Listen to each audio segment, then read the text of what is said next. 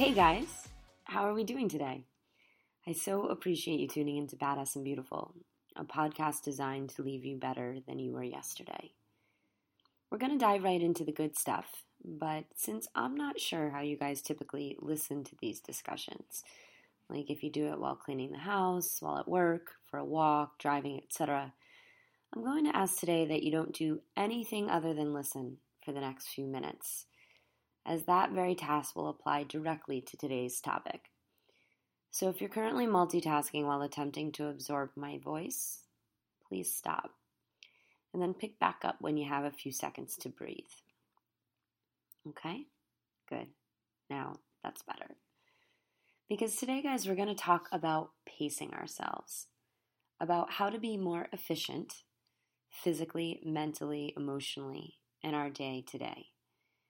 Because the interesting thing about energy is that it is not limitless and that it is meant to be tempered. There's a time to dial it up and others when it's absolutely necessary to tone it down. And for the purpose of today's conversation, we're going to call that switching gears. And switching gears, guys, here's the thing. It's an art. Knowing what is required from you at a given moment and being able to shift between differing demands takes awareness. It takes strength. And if you're thinking, yeah, I know, I do this every day when I'm juggling my 1,274 tasks, I'm going to push back because that's not shifting gears. That's multitasking. And there's a huge difference. Multitasking is the exact opposite of efficiency. And you know why? Because I don't care how many things you're able to get done at once in such a short amount of time. The very fact that you're doing several things at once indicates that you're not giving any one of those tasks 110%. Think about that. Yet, that's how we live. We wake up in the mornings and go from 0 to 60 in 2 seconds, and then we put our foot on the gas pedal and do not let up until we crash back home later. Sure, we may have gotten a lot done, although it never feels like enough, does it? But we end the day feeling broken, only to fall asleep, if we're lucky, to wake back up and do it all again. So how do we break this vicious cycle? Well, we need to get better at the art of shifting gears. We need to know when it's necessary to give 110%, and when we should savor the moments where giving 30% is totally sufficient. We need to do a better job of taking advantage of the moments when we can downshift and pump the brakes. For example, I spend a fair amount of time in my car these days for work, and I always used to, quote unquote, take advantage of that time by scheduling calls for the business. I mean, no better time than to get back to the accountant than when I'm stuck in traffic for 30 minutes, right? Yeah. No. Hardly. Because what was happening was that I was arriving to my next destination filled with frantic energy, exhausted and not fully present for the next client or meeting on my plate. Not only would my head still be absorbed by the conversation from the car, but I had missed out on the precious opportunity to recharge during that 30-minute ride. Which is now why, when I'm in the car, I do nothing other than turn up the volume on my favorite playlists.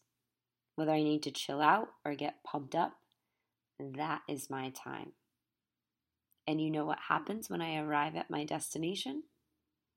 Well, let's just say that I'm ready to dive in and give whoever, whatever it is that demands my attention 110%. So I'm learning to temper my energy, and I am so eager for you guys to master this too, because it's honestly a survival tactic. Your energy is a precious commodity, guys, and you need to learn to protect it, to preserve it, so that it can fuel you when you need it the most, instead of leaving you working with half-assed effort that produces subpar results. And as an aside, learning how to do this will greatly improve the quality of relationships in your life. Because each person you encounter, each interaction you have, requires a different level of energy as well. Yet we don't treat people this way.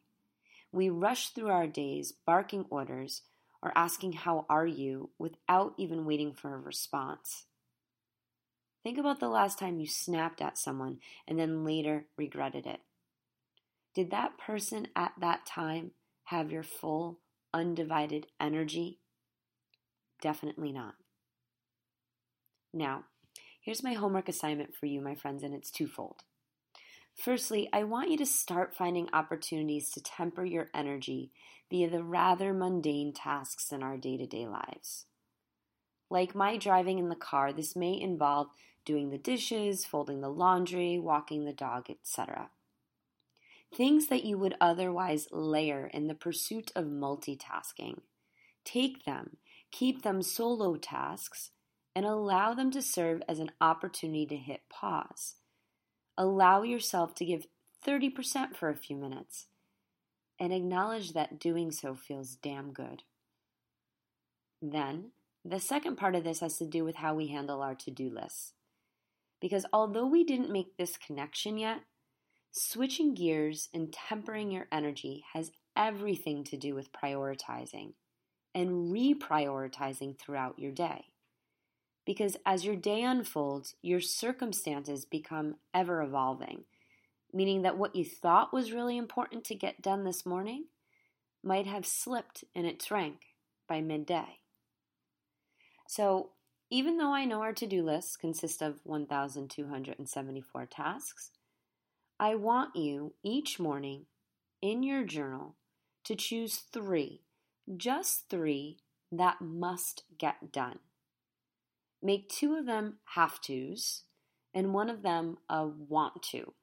Remember our conversation a few weeks back about what it means to be stressed? These 3 things, these are your non-negotiables. Sure, you'll likely get other things done in the process, but choose 3 that are absolute musts to check off the list. And then, and this is the important part, I want you to check back in midday and late afternoon. Set reminders on your phone if you need to, and see if your priorities, if your energy needs to shift. And if you need to add, edit, delete on that 3-task to-do list, do so. Switch gears.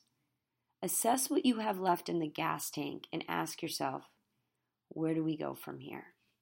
I thank all of you for listening today, and for sharing Badass and Beautiful with anyone you believe would benefit from listening. Via Instagram, Facebook, iTunes, we're growing a fierce army of people determined to be better than they were yesterday. So keep following, and until next time, my friends, take care of yourself. Here's to a badass and beautiful life.